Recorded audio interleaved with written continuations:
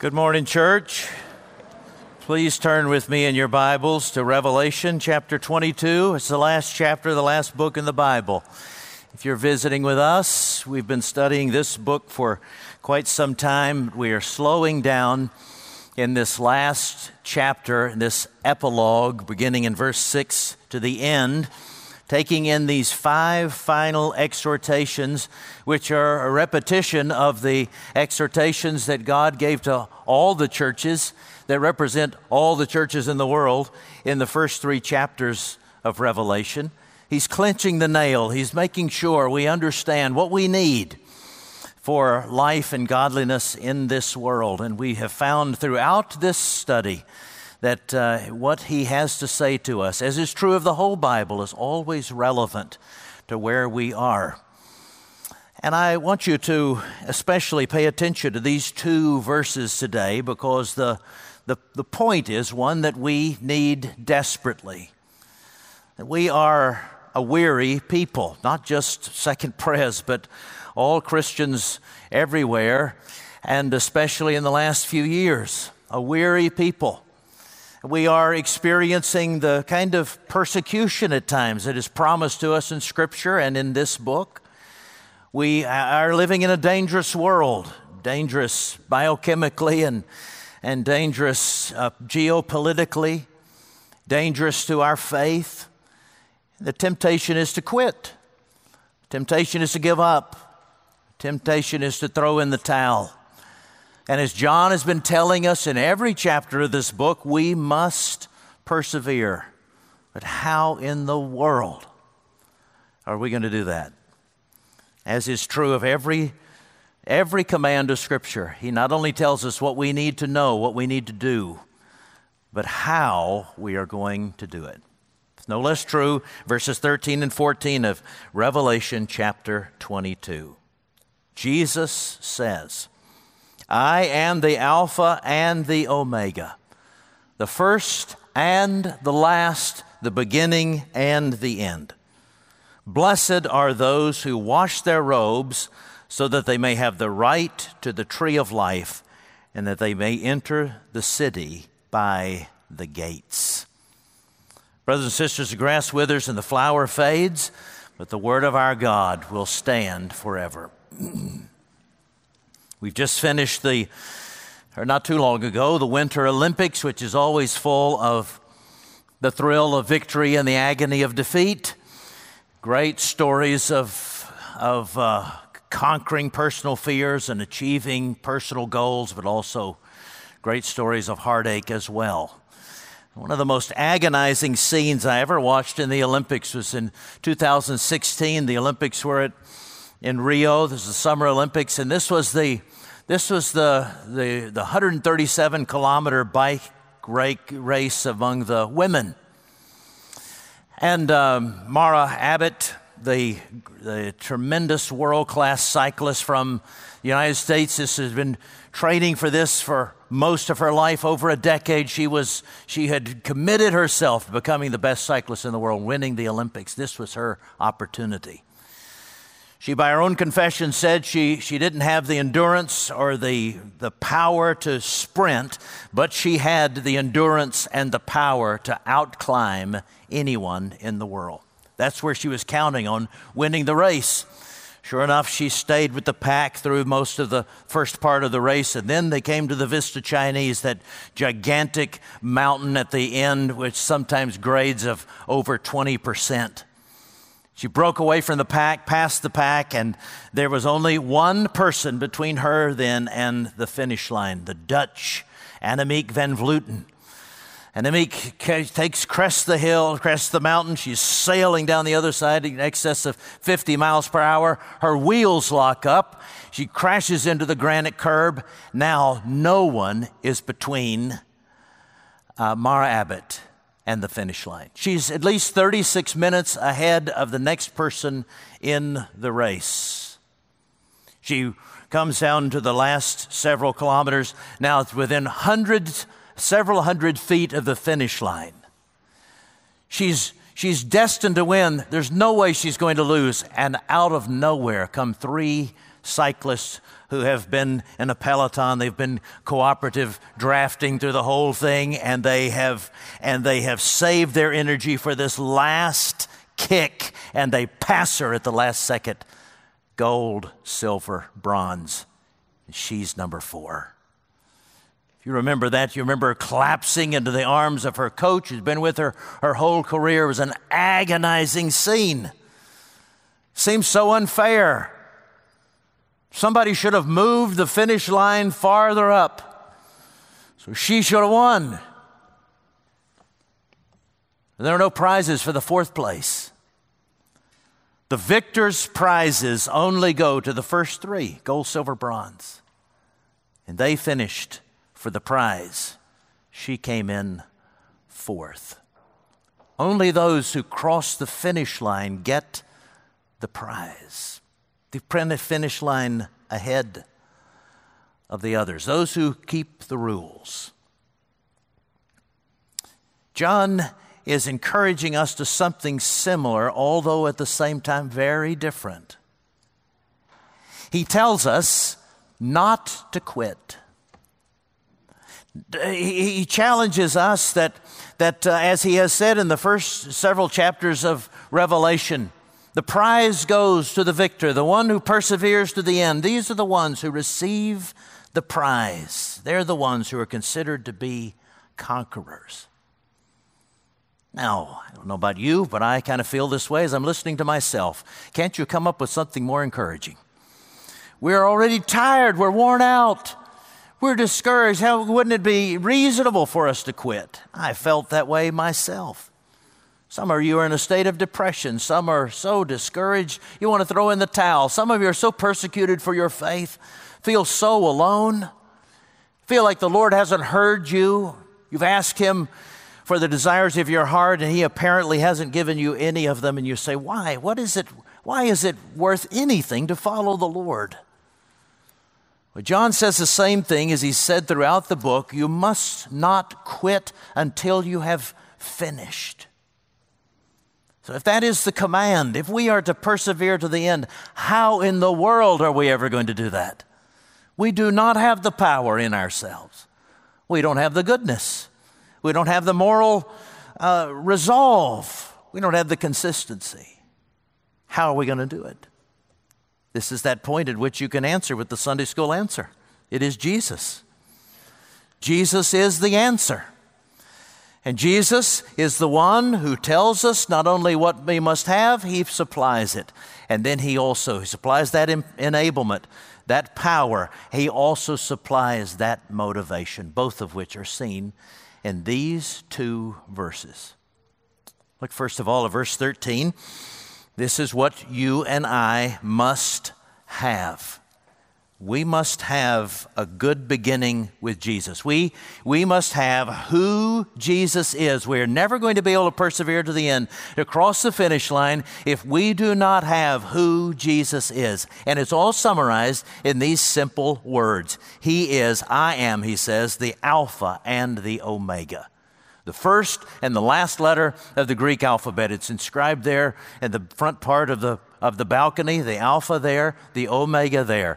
It's the same as A to Z. Communicates the same thing. I saw a car repair shop said A to Z Auto. Presumably, you can drive your car in there and they can handle any problem that your car has, from an alternator to a zinc battery. A to Z, everything in between. Jesus says, I am everything from the beginning to the end of what you need. So the very first thing we have to say is the very first stop you have to make is with Jesus. You have to begin with Him if you haven't yet.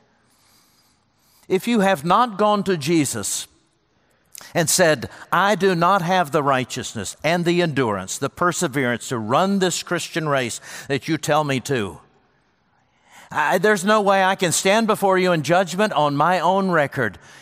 Please, Lord Jesus, give me that righteousness you have obtained, you have secured on the cross for me. Substitute it for my sin. Take my sin. Give me your righteousness. Move into my life, that the life I live, I may live by faith in the Son of God, who loved me and gave Himself for me. That's where you must begin. If you've never asked Christ to be your Lord and Savior, that's where you must begin. But guess what? It's also where you must begin if you've walked with Jesus many, many years. That's why we say here that we're constantly retelling the gospel. It's not just that we tell you the gospel, you get saved, and then the rest is up to you. We must always be hitting this reset button, always go back to Jesus. So wherever you are in your walk with Christ today, this is the first place you must always begin, every moment of the day, every day, back with Jesus. And the one through whom all creation came, the one who is the source of all things, is the one who must be your source for everything needed in the Christian life. And then he's not only the Alpha, he is the Omega. He is the purpose. He is the end. He is the goal of all of life. And unless he is, you will grow hopeless. This life will disappoint. You won't find what you need. It'll always let you down. Jesus is the point of every life. Jesus is the point of all of history.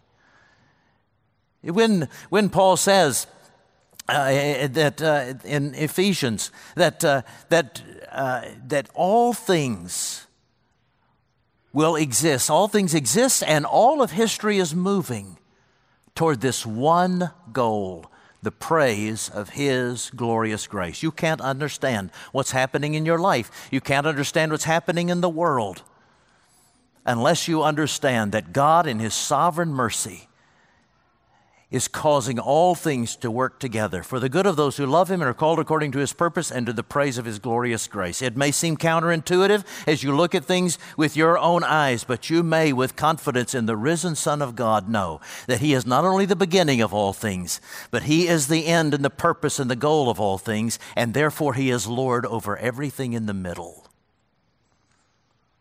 You and I, if we're going to persevere, must know, first of all, that everything we need is ultimately in who Jesus is. But then how does He, what does He do for us? If that is who He is, how does it benefit us, what He is, in the way we live? Our text tells us not only is He the Alpha and the Omega, but He is the one who is the source of our holiness. Now, where do I get that? In verse 14, he says, I want you to realize you are blessed, you are happy as you wash your robes.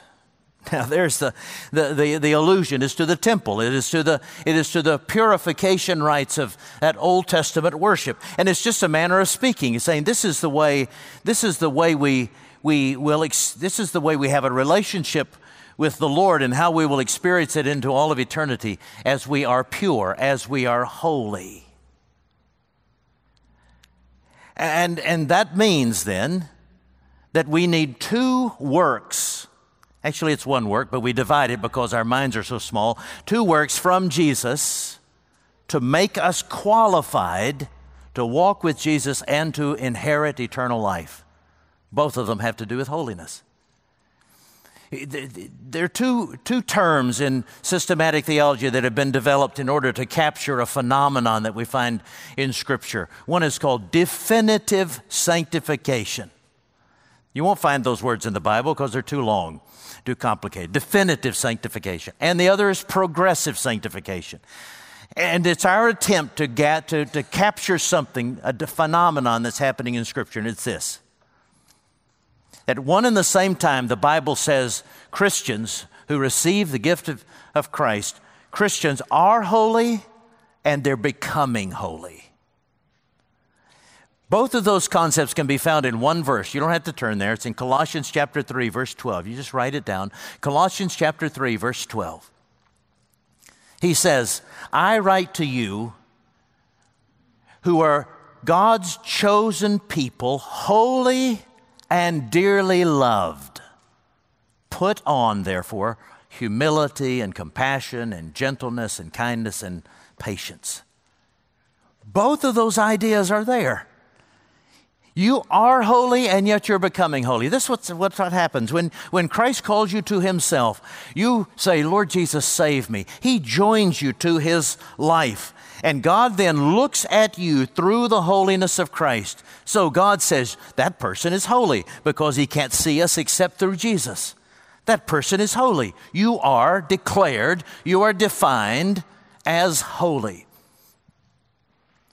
But God also sees us. He doesn't forget about us. So he sees us as we are. And so he says, yes, this is who you are. This is your status. But now I'm going to work grace in you so that you gradually become actually who you are. Not only am I going to declare you to be holy, I'm going to enable you to become holy. I'm going to do that through Jesus. He does both through Jesus. How does he declare that you are holy while you're still unholy? Because Jesus, when Jesus came, he lived in your and my place. He didn't just die on the cross for us. He lived in our place. Jesus was repented in our place. He believed in our place. He defeated temptation in our place. He kept all of the commandments in our place. That's why he had to live several decades before he died on the cross. We call that active righteousness, the active record, the attainments of Christ on our behalf. That's what God imputes to us too. So he looks at us and he says, at every place that we have turned the wrong way, Jesus has turned the right way, and he's taken the right way and he's substituted it for the wrong way. You are holy. But we know ourselves, though. We continue to sin. So how does that go on? He says, so I'm now causing you to become who you are progressively. Paul puts it together this way in another place. It is by grace you have been saved through faith, and that's not of yourselves. Even faith has been given to you. It is the gift of God, lest no one should boast. And you are God's workmanship, created in Christ Jesus to do good works, which he created in advance for you to do. So God declares you holy. He enables you. He calls you to be holy, and he enables you to live that holy life. The life I live now, Paul says, I live by faith in the Son of God who loved me and gave himself up for me. Jesus not only joins you to himself, he moves into you and enables you to live this way. Where do we get all of that in this verse? Because he says, blessed are those who wash their robes. You say, no, you have just undercut. The Bible has just undercut everything that you said, George. You said that Jesus has declared us holy. Here it says that the only ones who are going to be blessed are those who wash their robes, those who make themselves holy, who live the right way. Yes, that is true, that those who will arrive in heaven are those who live in the general direction of obedience. But have you forgotten chapter 7, verse 14? When we were carried up before the throne and we were seeing who we were going to be someday, he says, these have washed their robes. Or even more clearly, Revelation 19. Remember that beautiful scene of the wedding supper of the Lamb and the bride who is the church? We are the bride. We are together, the bride, the church of Jesus Christ. He says, that church, you are going to be so unbelievably beautiful because you are going to be dressed in fine linen, bright and clean. And fine linen, bright and clean was given her to wear, given to you. And then he puts in parentheses, lest you miss it, fine linen stands for the righteous acts of the saints. There it is. God says, I'm going to call you to myself. I'm going to join you to Christ. I'm going to declare you definitively holy. And then I'm going to give you the Holy Spirit who's going to gradually enable you to become who you are. And you're going to be obedient. You're going to walk in good works that I've prepared in advance for you already to do. And by the time you get to heaven, you're going to be clothed in beautiful garments, fine linen, bright and clean. They're given to you to wear. It's by my grace. And that fine linen, it stands for the righteous acts of the saints that I have also given to you to wear. It's hard for us to understand those things. Those are two mysteries. Where does your free will, where does your will leave off and Jesus take over? We can't understand that. We have finite minds. But here, I'm going to give you a very imperfect illustration. An imperfect illustration, because we're trying to illustrate something that is mysterious, so it's going to be imperfect. So don't tell the presbytery I could be tried for heresy with this illustration, but we're just doing it for teaching purposes. It's something like this relationship between Jesus living out his life in us and our living in Jesus. It's something like when I learned to fly in high school. I only had a limited amount of money, so I had to get it done in a relatively few hours. I learned in Blytheville, Arkansas, where it was good and flat, and I could land anywhere I needed to in an emergency. And I learned, and when I finally learned how to get the plane off the ground and back without killing myself, then I was identified as a student pilot. Heavy on the student, light on the pilot. But then I had to go back home and continue my training. But in the process there, a previous student pilot had crashed the plane that I was supposed to be training in. So I had to wait 6 weeks for the plane to be rebuilt, and then I forgot everything that I had ever known. So I've effectively had to be retrained. And the very patient instructor would take me up hour after hour, day after day after day. And this is the way he would teach me. He put his hands lightly on the yoke, that's the steering wheel, and his feet lightly on the rudder pedals, just makes it go right and left. And when I would turn left when I should turn right, he would correct. When I'd push on the right rudder when I should have pushed on the left rudder, he would correct. When I pushed the nose down when I should have pulled it up, he would correct. And so time after time after time, we would try to land, and he would have to correct and take over, and we would land. Finally, one day we circled again, we landed, and I kind of looked down like this, and he said, "Good landing." I said, "I didn't land the plane. You're always taking over." He said, "This is where my hands have been, just right here."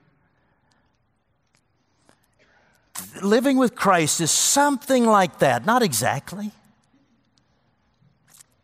But it is our taking responsibility, looking at the Word, obeying. But it's ultimately Jesus living out his life in us, moving us generally in the right direction until he gets us home and makes us perfect. Whereas one theologian says, here's one way to say it: you take the first step, Jesus will take the second, and by the time you get to the third, you realize he took the first one anyway. Jesus says, "I am going to bless you as the Alpha and Omega. I am going to cause you to wash your robes, to live in a holy way, even as I have declared you already to be holy." This is what we need. We need that assurance that Jesus is going to live his life in us and get us home. Now, more quickly, a concept that you've seen many times. What are we going to experience when we get there? Jesus not only assures us, "I have the power, I will give you the power, I will give you all the resources you need to persevere to the end." That's the enablement portion. We also need motivation. We also need to know what is ahead of us. And here he says, "This is what I'm going to do for you.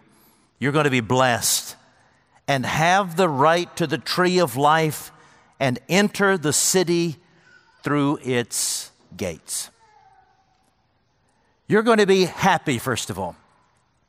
You're going to be welcomed into the city gates. I've called the sermon "Through Gates of Splendor" because this is the line from the hymn,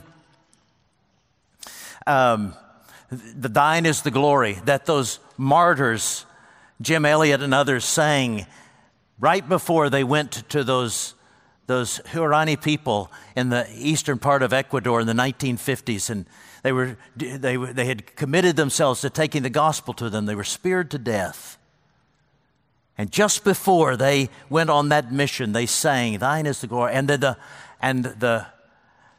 then one of the lines is, we will be welcomed home through gates of splendor. Jesus is going to give you everything you need so that you are welcomed home. That you are made not only welcomable, but you are genuinely welcomed. Some of you have a hard time right this day believing that God loves you. It's even more mind-blowing to think that He's really going to be happy when you get home. That you are going to be happy because He is happy. And Jesus is going to say, enter into the joy of the Lord. I've been waiting for you to embrace that inheritance which I prepared for you from the foundation of the world. I've been working on getting you here. And you're going to be welcomed and blessed because you're going to be given the right to the tree of life. Exousia is the Greek word. I will give you the power. I'll give you the qualification. I'll give you the authorization to eat from the tree of life. Why is that so significant? Remember all the way back into Genesis when Adam and Eve, their loyalty was being tested by the Lord. Will you trust me enough to provide everything for you so that you could leave one tree not eaten? Don't touch that tree. Don't eat from that tree. And they didn't trust him. They thought he's holding out on them. They ate from the tree, and they were immediately ashamed. They were ashamed of their own nakedness. They were ashamed of who they were at the core of their being, made in the image of God. They tried to cover themselves up with fig leaves. They ran into the bushes to hide. And an angel with a sword guarded the entrance so that they could not get to the tree of life. All of that is going to be reversed. The angel is going to put down his sword, and he's going to welcome us. And he's going to welcome us because the gospel not only forgives our sin, but the gospel begins to make us more and more like Jesus, living into who we are as image bearers of God. And he keeps working it down deeper and deeper and deeper into our core until he ultimately cures our shame. Even those things that have shamed us, or those things that we've done that shame us, that constant whisper and accusation of shame. God will not finish his work of sanctification until he cures the shame of every person he has saved. And when that moment comes, when he has finally put to death every vestige of shame in those he has saved, then the Bible says in Romans 8, the creation itself will be set free from its bondage to decay. The creation itself will cheer and celebrate. Their shame is taken away. They're no longer hiding. They are fully the adopted, unshamed, intimately related children of God. Let the whole creation respond with gratitude. That's what lies ahead of us. The welcome, the curing of shame. The welcome into through the gates. He says, come in through the gates, not through the back door. Jesus has qualified you and will qualify you to get across the finish line and experience the full approval. To experience it. You have it now, but to experience it with your eyes and ears. God himself saying, you are my beloved son, my beloved daughter, with whom I am well pleased. There's a major defect with that opening illustration. If I left you with that, that would be a case of a sermon malpractice. Because you could leave thinking, oh my, to get across the finish line means I have to finish in the top third. To receive the crown of victory, the crown of glory, I've got to win. I've got to beat out other people. I've got to be better than others. That's not the point. So we need another Olympic illustration. Let's go back to the 1992 Olympics. It was a semifinal for the 400 meter. And Derek Redmond, the best runner, one of the best runners in the world, had already blown out his competition in the quarterfinal. Now he's in the semifinal, and he was poised to win it. He came flying around the last leg. He was the second half of the race. He was over halfway when his hamstring tore. Still running on adrenaline, he started limping, tiptoeing, until the pain overcame him. It crippled him. Went down to the track. He struggled to get up. He couldn't. He's writhing in pain. They're heading toward him with a stretcher. And then out of the stands came a man, a big man with a duck-billed cap, said, "Just do it," and a T-shirt and shorts and white tennis shoes, obviously a dad. Fights off the competition. He fights off the security. They're trying to hold him back. There's nobody. He's a big man. He fights toward his son and grabs his son. 2 more times, security tries to stop him. He picks him up, and together they limp across the finish line. Morgan Freeman, who did a documentary on it years later, said, "They finished in last place, but Jim and Derek Redmond finished the race. They finished." In the Christian life, you don't have to finish ahead of anybody else. Jesus just calls you, come home. And Jesus is more invested in your sanctification than you are. He's got his reputation at stake. And so the Father, Son, and the Holy Spirit have conspired this plan to get you home. The Father says, "Son, go get them. It's going to cost you your life." The Son gets them, goes back to the right hand of the Father and says, "Holy Spirit, go get them. You've got to bring them home." And they're daily and constantly fighting off all of our enemies in order to get us home. And everyone finishes a conqueror. And every one of Jesus' children makes it across the finish line. Everyone gets a crown. It's a number no one can count. Wherever you are, your first step is turn to Jesus today. And then never quit doing that until you open your eyes and you see him face to face. And he says, "Welcome home." Let's pray together.